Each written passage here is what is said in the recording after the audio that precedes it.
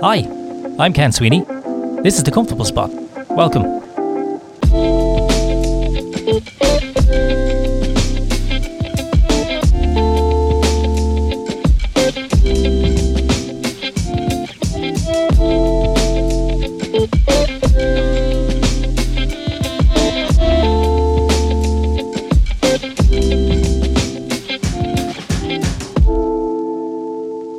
LemonSpeak has developed an exciting tool that simplifies content creation by analysing your podcast episodes and creating multiple text options for you to use. With a single click, you get a transcript, timed text, a summary and show notes, as well as SEO optimized titles, tweet suggestions, and even a blog post. Prices are really competitive and start for as little as under €7, and there's even a free option should you wish to try out the service beforehand. You also get great backup and assistance should you encounter any problems. LemonSpeak is designed for active, independent podcasters who just don't have time to cover all the angles of producing a podcast. So for more information, go to lemonspeak.com and get ready to experience a new way to get your podcast noticed. Today my guest is journalist and writer Ken Foxe. With over 30 years' experience in media, Ken has been at the forefront of investigative reporting and was the leading author of a long-running series of articles in 2009 regarding politicians' expenses that led to major changes in the way they were reimbursed. Ken is also a co-director of Right to Know, an Irish transparency organisation that campaigns for greater information access, and in his spare time, Ken is the author of a series of short stories. I was a long admirer of Ken's work, especially around the issues of freedom of information, and I was keen to have him on The Comfortable Spot as a guest. We have an in-depth discussion on the media and access to information. So I hope you're sitting comfortably and happy to stay with us. Ken, hi, how are you? Thanks for joining me on The Comfortable Spot. How are you? I'm not too bad. We've had a bit of mad weather here in Ireland. I presume you're still based in Ireland, aren't you? Yeah, I'm based in Dublin. Yeah, always Right. have been for my whole life. Never worked abroad, never worked anywhere but here. You got the brunt of it as I did down here in Kildare. Yeah, no, exactly. Yeah, I suppose we didn't suffer quite as badly as the west of Ireland, but well, nobody ever suffers as badly as the west of Ireland. No, it's why that's for sure. It's why they love it over there, you know. Ken, it's great to get you on. I was chatting to you online for a bit, and I've been following you online, in particular on Twitter and so on, or X as they like to call it now.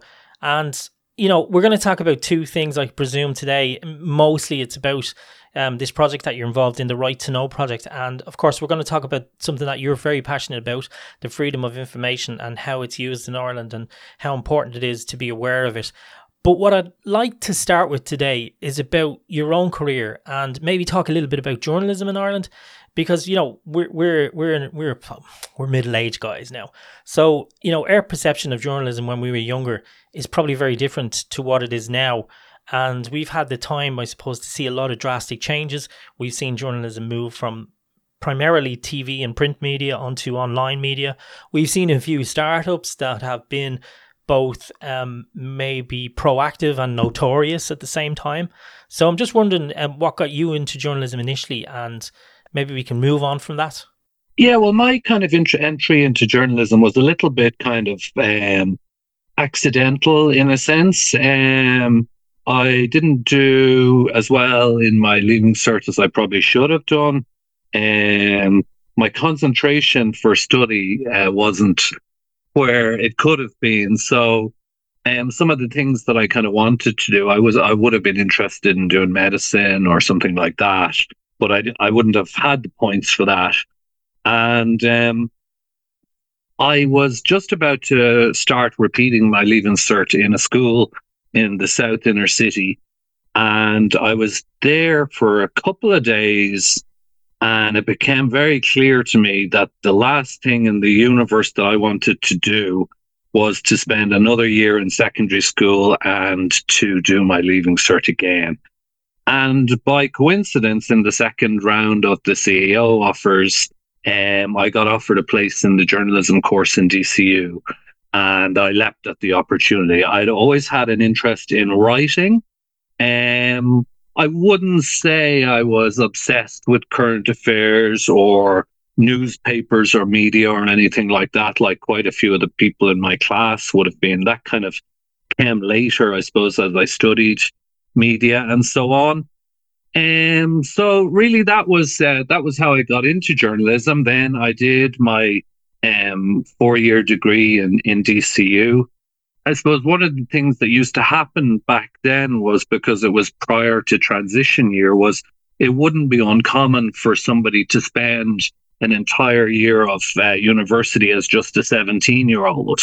So my first year in college, I wasn't even legally allowed to drink. And you're not really mature enough at that age. I certainly wasn't, for college. And, I found it difficult to, it wasn't that I wasn't enjoying it, but I found it difficult to get to grips with the academic side of it, the kind of differences between kind of school and college life, the freedoms that go along with it, the optional nature of lectures, the fact that there wasn't kind of somebody standing over your shoulder all the time.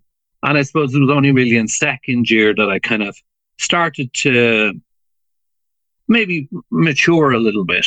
And it was then, I suppose, that my passion for journalism began to kind of blossom.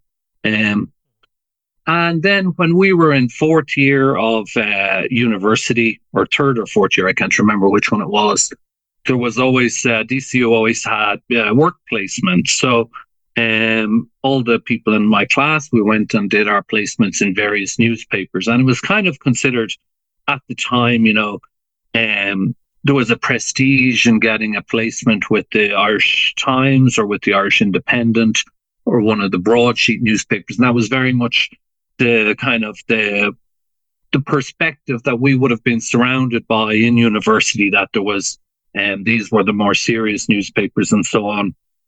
But one of me and one of my classmates, we got our placement in the Sunday World. And it was really one of the best things that ever happened to me, because where some of my colleagues went to newspapers and were left sitting in a corner or going buying bags of chips and doing kind of grunt work at best, in the Sunday World, we were treated it just incredibly well and mentored. There was a news editor called Sean Boyne, who worked in the Sunday World for a very, very long period of time. And the level of mentoring that he gave was extraordinary, to the extent that when me and my classmate, we would write stories, he would print them out and he would come and sit down with us and go through them and tell us about the strengths and weaknesses of what we had written. And I don't think that happened to any other students from our class. Within maybe 4 or 5 weeks, I had a story on the kind of the sidebar of the front page as well. So we were given kind of exposure. We were given kind of scope to develop. It was brilliant for developing our confidence. And by the end of the placement, the two of us really felt like we were ready to kind of get into the workplace, whereas some of our colleagues came back from placement and they really didn't feel that way. They hadn't had bylines and papers. They hadn't even got close to that. And it was nothing that they did. It was entirely to do with the newspaper title, the news editors or the editors they were working with, and their approach to how they dealt with students. And the Sunday World there were so many people there that were so generous with their time, from the editor right down to all the different reporters. And the thing about the Sunday World was that the stories that you were covering, they were very down to earth, very realistic stories, and they were kind of gritty stories, weren't they? Because, that's what the Sunday World kind of specialized in, isn't it? It was crime. It was kind of revealing the kind of darker side of, the inner city and stuff like that. And some of them were, tough stories to read, but yeah, you kind of learned on the run, didn't you, as you were writing and investigating? Yeah, well, I suppose we were coming in at the bottom rung, in the sense. So a lot of what we would have been doing was kind of breaking news or kind of features. and the things that the Sunday World was famous for, in terms of crime in particular at that time. And Paul Williams was the crime correspondent and was extremely high profile. And it was also in that period, not long after Veronica Guerin had been murdered. So really crime was the lifeblood, not just of the tabloid newspapers at the time, but quite a few of the broadsheet newspapers as well. It was a massive part of what everybody did. Mm-hmm. And in regards to, say, your work then, did when you came out of college, did you go straight into to working as a journalist, or did you say, do you know what, maybe I'll try freelancing? So when we had also in DCU as part of our course, we had a term abroad, which is called Erasmus, which is a pretty common part of the university experience. So I went to Paris with a couple of my classmates because another aspect of the journalism that we studied was that we learned it with a language, and I learned it with French. So I had a few months in Paris, and I came back, and basically, because of the level of experience that I'd had in the Sunday World, the Star were willing to give me some freelance work. So where I would do basically what we called shifts. So it would just be a day's work, and you'd get a day rate for it. And for the first kind of year and a little bit, that's what I did. I did shifts in the Star. It very quickly turned into certainly kind of a living. I was certainly able to financially survive on it. I was actually doing quite well because obviously I didn't have a mortgage, rents were a bit cheaper, I didn't have kids, and all of the things that draw your money. So I was kind of doing well in that sense. I wasn't earning mega money, but I was doing well. And so I was going along, and I was doing this 3 shifts a week or 5 shifts a week. And I remember there was one period where I ended up working for 30 days in a row. So there'd be more work when people were on holidays and all this type of thing. And so I kept at that. And again, I had really good experience in the Star. There was one particular person in there, a man called Bernard Phelan, who unfortunately passed away a number of years ago. He was a real gentleman. Again, a great mentor, and somebody who was actually willing to put time into young reporters to actually teach. To a greater extent, he probably put a bit more pressure on me than I would have felt in the Sunday World, and that was good as well, because obviously pressure can make you a bit sharper. And I suppose one thing to say is that back then as well, the media was much more robust. There was a lot more money. They had a lot more resources, and it was really, really super competitive. So every story, the newspapers fought like dogs over to get the best angle or photographs, and it was really super, super competitive. And that has massively diminished over the years, to the extent that obviously I don't work in journalism in a daily newspaper sense anymore, but I don't get that sense that it's quite as competitive. There aren't enough people, because the pressures on reporters now are to produce more material rather than go after one story really, really hard. So I did that with the Star for a while, and then I got offered a full-time job with the Irish Mirror. I worked there for a couple of years, and then I moved to what was then called Ireland on Sunday, and which is now the Irish Mail on Sunday. And I was, because I suppose the time I had come into journalism, crime was the big thing. That was what I ended up covering. It was mostly crime and security and things like that. And I suppose then in 2008 or 2009, I got offered a job in the Sunday Tribune. And I switched over, and it was my first time working on a broadsheet newspaper, which I had always really wanted to do. And there was already a really good crime correspondent there called Ali Bracken. And so the news editor, he wanted me to sort of become a more general reporter who would cover various things, might be health or education, a bit of politics, just a kind of a bit of more of an all-rounder. And I think it was around then that I began to develop my interest in FOI. I had been using it a little bit, but I began to use it quite a bit more. And I suppose my kind of breakthrough, in journalism, it came in 2009 when I wrote a series of stories about spending controversies involving the former Ceann Comhairle, John O'Donoghue, and expenses that had been incurred on his overseas travel. And some of your listeners will remember that. He resigned afterwards. It was a massive kind of story for about 5 or 6 months, as these things tend to be. There were major changes made to the expenses system for TDs and senators. And I wrote a book off the back of that. It's one of 2 non-fiction books that I've written. And I suppose because that story was so rooted in my use of freedom of information laws and freedom of information requests, I began to sort of push the boundaries of what you could and couldn't get using FOI. And around the same time, there was a guy called Gavin Sheridan, who I work with now in the organization Right to Know. And he too was he was blogging quite a bit.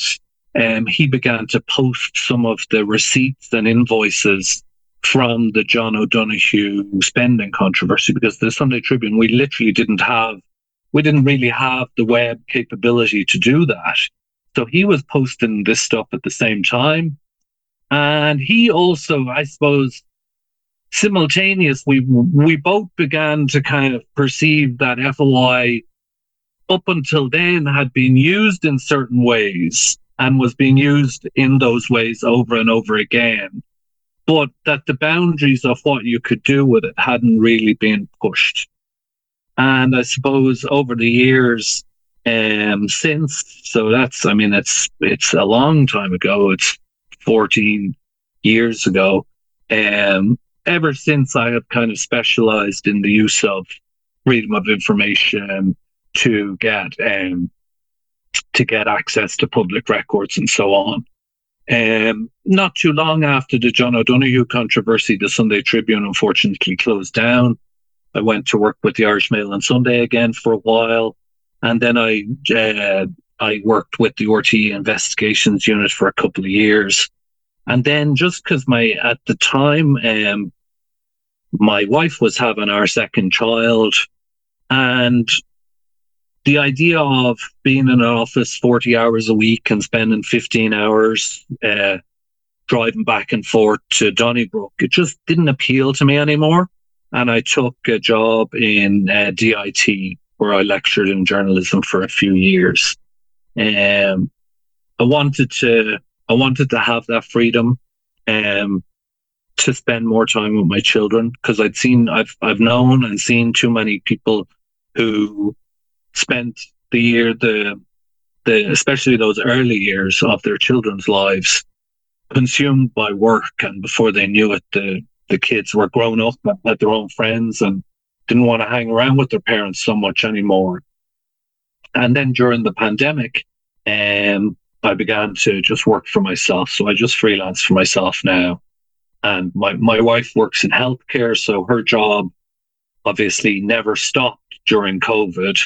And it meant that when I was at home, I could look after the children while the schools were closed and through all of the disruption that took place then. And I suppose ever since we've fallen into kind of that setup now where I work from home, my wife works in a hospital, and I take on a good chunk of the childcare responsibilities, and not because I have to, but because actually it's the thing that really drives me. I just want to go back to a couple of things you were talking about there. You were saying that you were working with the Tribune, and that that paper folded, and going back even 5 years previous to that, there was a lot more newspapers, and they were all clamoring for the same stories, and there was a lot more competition and so on. Um, did you think that that was something that was probably going to go and happen anyway? In that, newspapers were going to fold as a natural thing, or was that really because of the way the media and journalism was progressing, in that it was going more online and people were looking more to international media rather than local media? What was your opinion on that? Well, when I went into journalism, when I started off in the Star and the Mirror, journalism was, in a sense, in one sense, it was a kind of a golden age. When I say a golden age, I don't so much mean a golden age in terms of the output, even though the output was very good. It was more of it was a golden age in terms of the finances of newspapers. And obviously it coincided with the Celtic Tiger years. So you had not only vast readership, and the readership of the purchase of newspapers in Ireland was at levels that weren't seen anywhere else in the world. And people on a Sunday, for instance, might go and buy 2 or 3 different Sunday newspapers, and certainly most people bought a daily newspaper. But that transition was beginning, that people were starting, when the Celtic Tiger crash came along, that was around the time that the Sunday Tribune folded. And I suppose one of the first things that would happen in a recession like that is that kind of discretionary spending, like you would have for newspapers and so on. That was one of the first things to go. And so ever since, really, ever since that 2009, 2010 period, newspapers in their printed form have been on a downward trajectory. In terms of sales, in terms of circulation, in terms of their ability to attract advertising. And obviously coinciding with that, we've had this, enormous growth in social media. And we've had these companies like Facebook and Twitter and Google become really the most important companies in the world. And all the while, they were cannibalizing the content that other people produced and hoovering up most of the advertising revenue at the same time. So, the newspaper industry in the form that I joined it it's unrecognizable. And obviously it's in this period of terminal decline. There is no light at the end of the tunnel. Even this week we've had announcements of further job cuts at one of the main newspaper titles. And, there is the risk of other newspaper titles not being here, certainly not in 5 years' time. The era of newspaper closures, I don't think it would be realistic to say that it's over. And it's sad, obviously, for people who love journalism and people who work in journalism. But, one of the things you see on social media is there's not a whole lot of sympathy, which is difficult. It's difficult for journalists to hear that. You see the announcement this week of job losses at a newspaper group, and it was, on social media, it's being met with glee. But that is the nature of social media. That is the level of discourse. And certainly that's the way Twitter has become a kind of a very nasty, very cruel place. Especially if you're, an immigrant, or if you were transgender. It's become a horrible, horrible place. Yeah, and it's you raised a few issues there. I think we can talk about is that you have then these so-called citizen journalisms. These guys going around with cameras who claim to be journalists, who've never spent a day in college doing journalism. They've never even spent a day working as an intern in an office, of a newspaper. And, they're going around the place and they have this attitude that they're the purveyors of real news. And they have these huge amount of followers online. And as you say, then when somebody who's worked all their lives in a newspaper or on a media platform or in a television station and they're let go, and as you say, there's just this glee, because people are calling them, they're the liars. They're they're working with somebody else. They're George Soros on the payroll of George Soros, or as they work with Fine Gael or whatever. It's incredibly demoralizing when you see all that, isn't it? It is, yeah. I mean, I certainly it's eroded my love for journalism and the media, because I just see the way that journalists and some very, very good journalists get treated. It's difficult, and to an extent, I've taken a major step back from it, from that public sphere, as kind of exemplified by Twitter, because I don't really want to be part of it anymore. Because I think one of the things that I've always tried to do as a journalist is to try and act in good faith, and also to base everything that I do on documentary evidence, on proof, and official records. But the way discourse has changed now is that people aren't interested in expertise or proof or evidence. They're only interested in what advances their point of view. And it got to the stage where you start to feel like it doesn't really matter if I post the accurate version of this, because 10 other people are going to post an inaccurate version of it.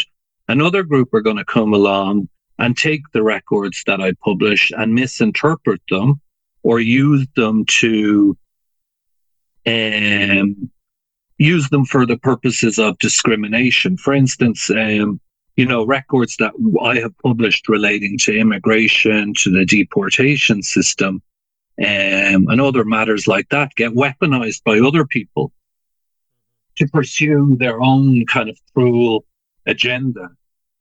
And that cruel agenda has led to a situation now where we have people going around burning down properties, rioting in the streets of Dublin, and ultimately, I think inevitably somebody is probably going to be killed because of this fervor that's being whipped up by some of those people that you mentioned, these citizen journalists or self-styled journalists. Yeah. And, the question about some of the platforms that we're seeing just suddenly pop up out of nowhere. And, they claim to be these investigative journalists. And I follow them just because I want to see what's going on and how are they, how are they operating. And there's no grounding to them, Ken. You don't even know where they're being funded. At least when you would open a newspaper 15 or 20 years ago, you could see where the funding was coming from. It was advertisers and so on. But you just see these organizations and their, self-styled media platforms, and who the ringleaders are, and they're just there, and they just, I don't even want to mention names, but we saw what happened at the riots. They started delivering these speeches online, and then suddenly people were just doing exactly what they were saying, and it got out of control, and people were being finger pointed, and before you know it, there was more riots in the street, and they just walk away scot-free. I mean, how does that make you feel? Because I know it makes me very angry, but I don't know what to do about it. Yeah, and an individual person was wrongly identified as having committed a crime and ended up under needing armed guards, and there's no repercussions for misinformation, and the misinformation continues to spread. And it's like when I joined Twitter, I was I kind of joined it quite early, but it took me a long time before I began to use it in earnest. More so maybe when I started in my academic career in DIT, maybe I just had a bit more time in my hands.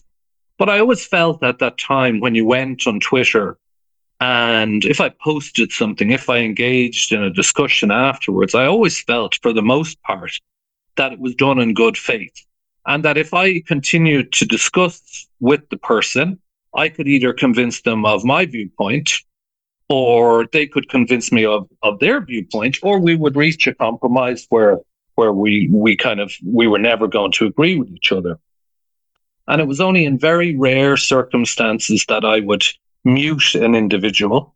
I would never block an individual. I always felt that one aspect of the transparency work I was doing with Right to Know kind of compelled me to leave my Twitter account open so that everybody could see the material that I was posting.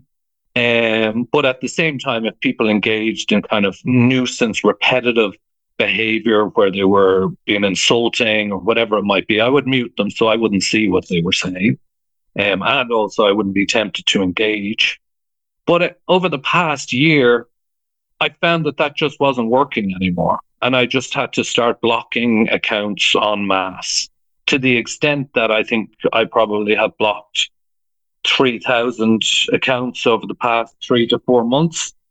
And no matter how many accounts you block, more accounts pop up, probably run by the same people, individuals probably running 10 or 20 accounts, probably accounts being run in a kind of in as part of disinformation campaigns. And it's like whack-a-mole. You could never remove them all. So what has happened is I've just disengaged largely from Twitter. Yeah, it's the And I've same as moved to other myself. platforms, but those other platforms don't really have the critical mass yet. But I'm hopeful. I'm hopeful one of them will develop into a kind of that older version of Twitter, which was a place where people could mingle in a respectful way, could follow experts, could follow scientists, could follow journalists, could find accurate information. And then not only that, the great liberating part of it was that it allowed those people to ask questions of a scientist or an expert or a politician or whatever it was. But obviously that it would be done in a respectful way. Yeah, I agree, and I'm on all of those up and coming platforms in the hope that it will end up that way. We have some time, so I want to talk to you about Right to Know.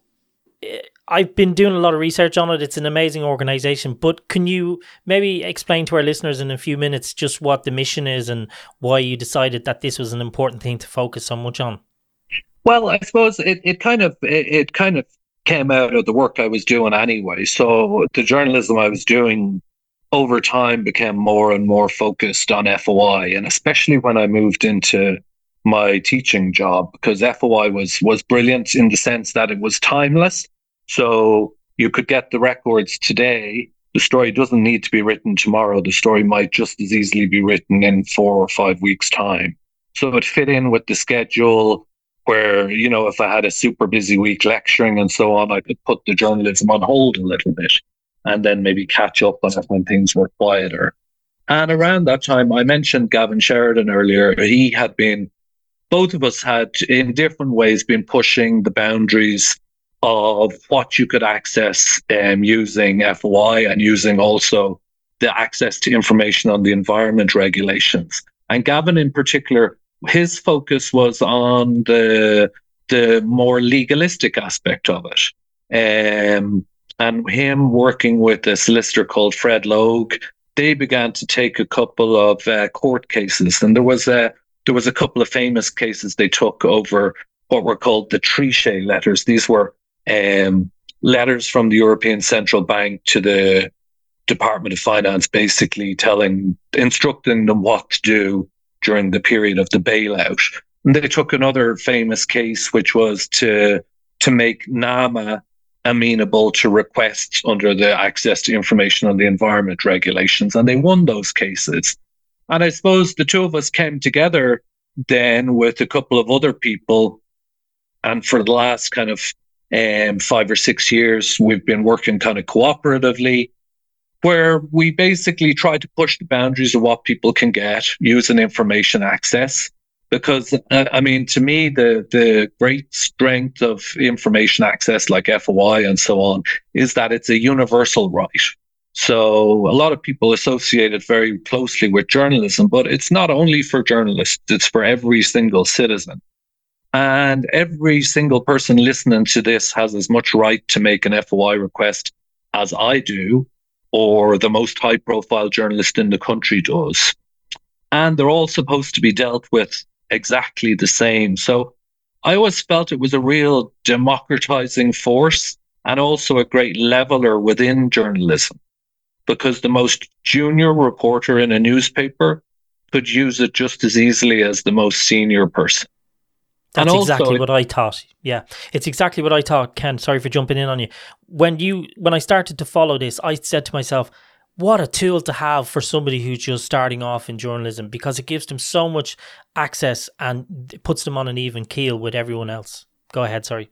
yeah, exactly. And that word you mentioned, access. So when you're starting off and you look at, there's people in your office and they cover politics and they're based down in Leinster House and they've been working there for 15 years and they know all the ministers because they knew them from when they were TDs and senators, and they might know all the special advisors, and they, their level of access is really high. And similarly, when somebody has been covering crime for 20 years, their level of access is high because they'll have developed relationships with Gardaí and prison officers and soldiers and so on, maybe when they were younger and as they advance further. So it can feel very daunting for a young reporter, especially trying to break into a specialism. And FOI is a good leveler. Like, it's not it doesn't make the playing field completely even, but it certainly gives you a fighting chance as a beginner journalist or somebody who's not in a mainstream media organization to get access to very useful information. And I suppose one other thing that I have done is kind of as part of Right to Know is I've written a beginner guide to freedom of information.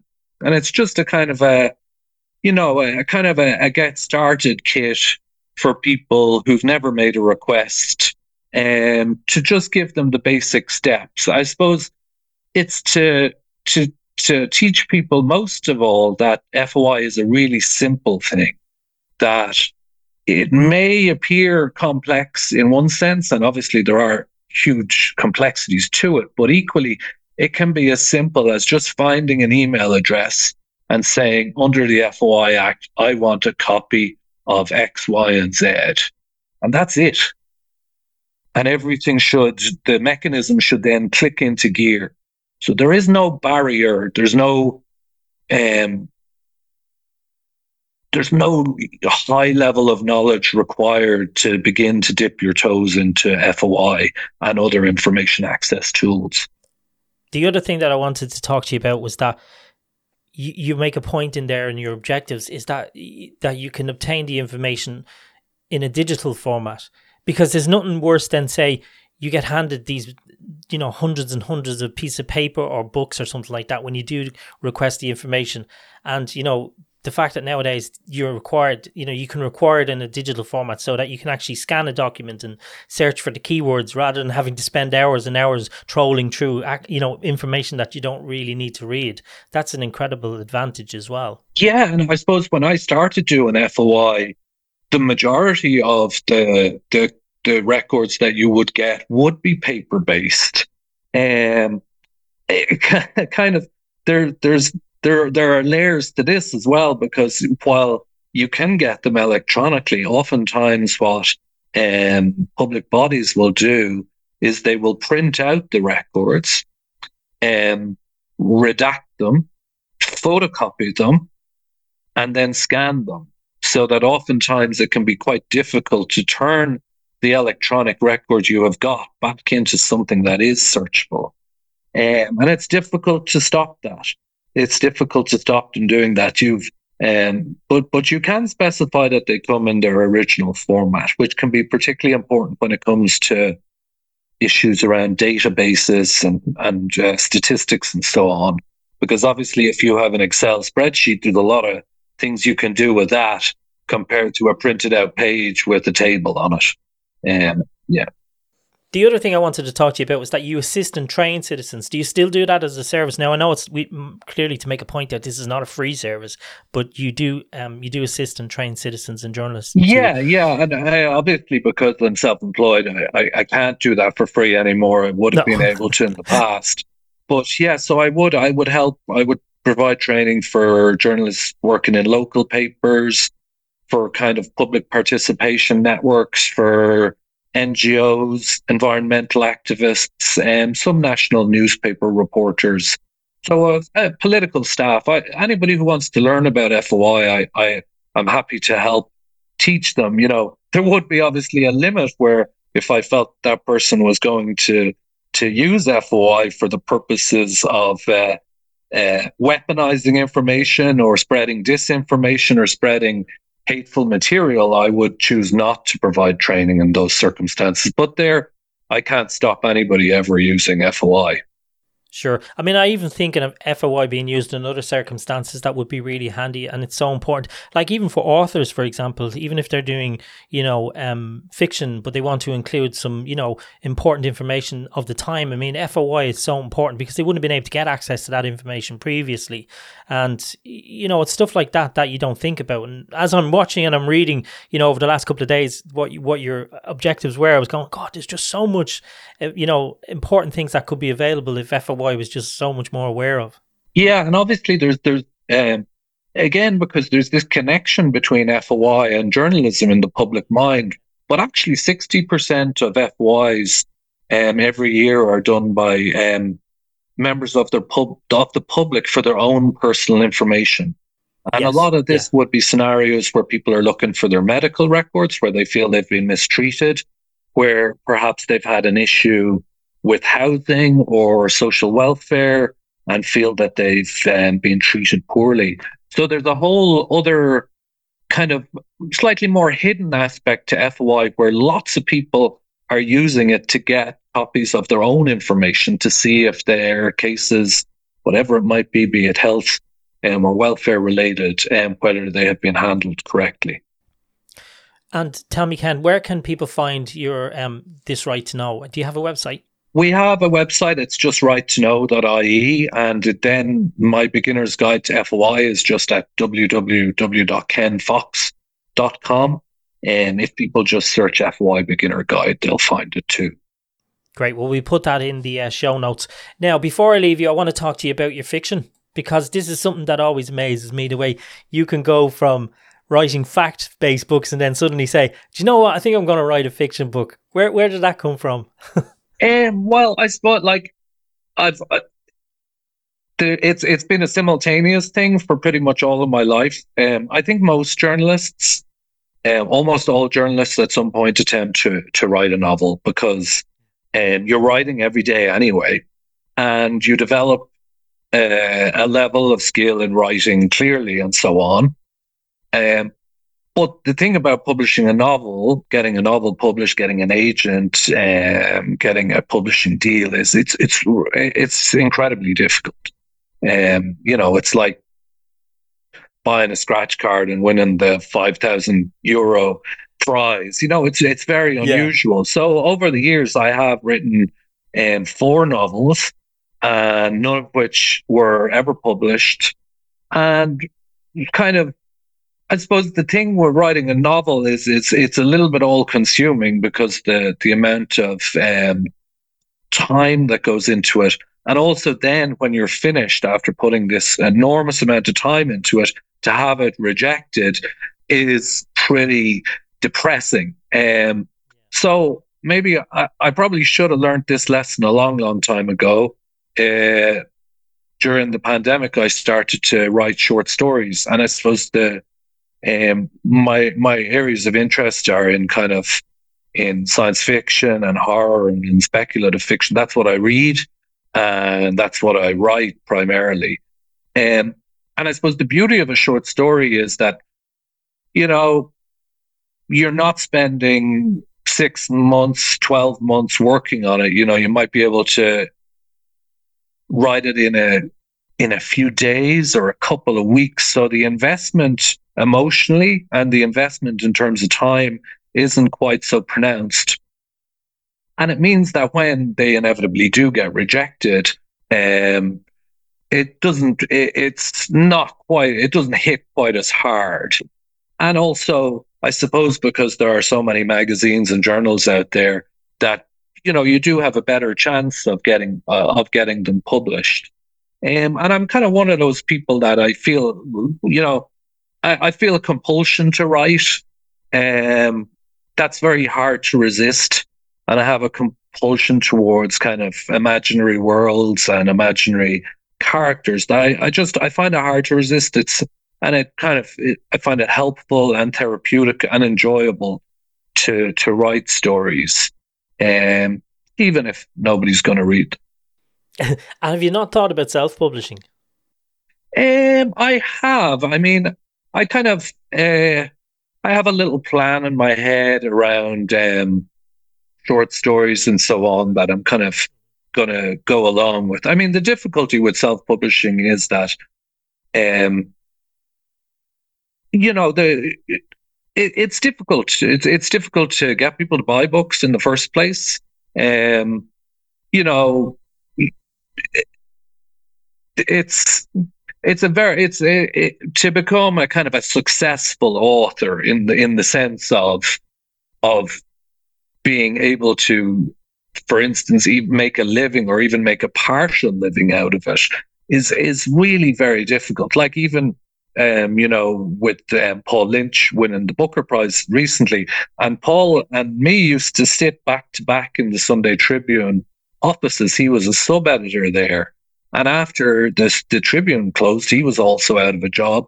But even in the interviews over the past few months, this is the first time he's ever been in a position where he's been kind of uh, financially kind of secure, and he's quite open about that.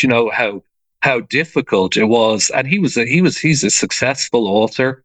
Long before the Booker, he had written some terrific novels that got rave reviews, were republished in France and in other countries. And yet, to me, at the moment, it's a little bit of a hobby.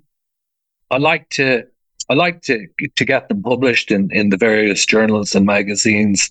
And as I said, I like to do it. I have this compulsion to write, but that idea of investing 6 or 12 months into doing a novel again does not appeal to me unless there was a guarantee at the end of it. But doing it in a kind of a speculative sense now, that I wouldn't do that again. Well, hopefully we get a chance to all have a read of it, because it'd be nice to. It's always nice to see some new work being put out there. Now, I have one last question. I asked this of all of my guests. So, what are you reading, watching, or listening to at the moment? So I generally I try to read a book a week. That's the target that I Wow, set for myself. fair play to that. And so last year I'd set a target of one a week, and I hit Yeah. 56. And Wow. Okay. the best I read were a book called The Prestige, which is also a famous film.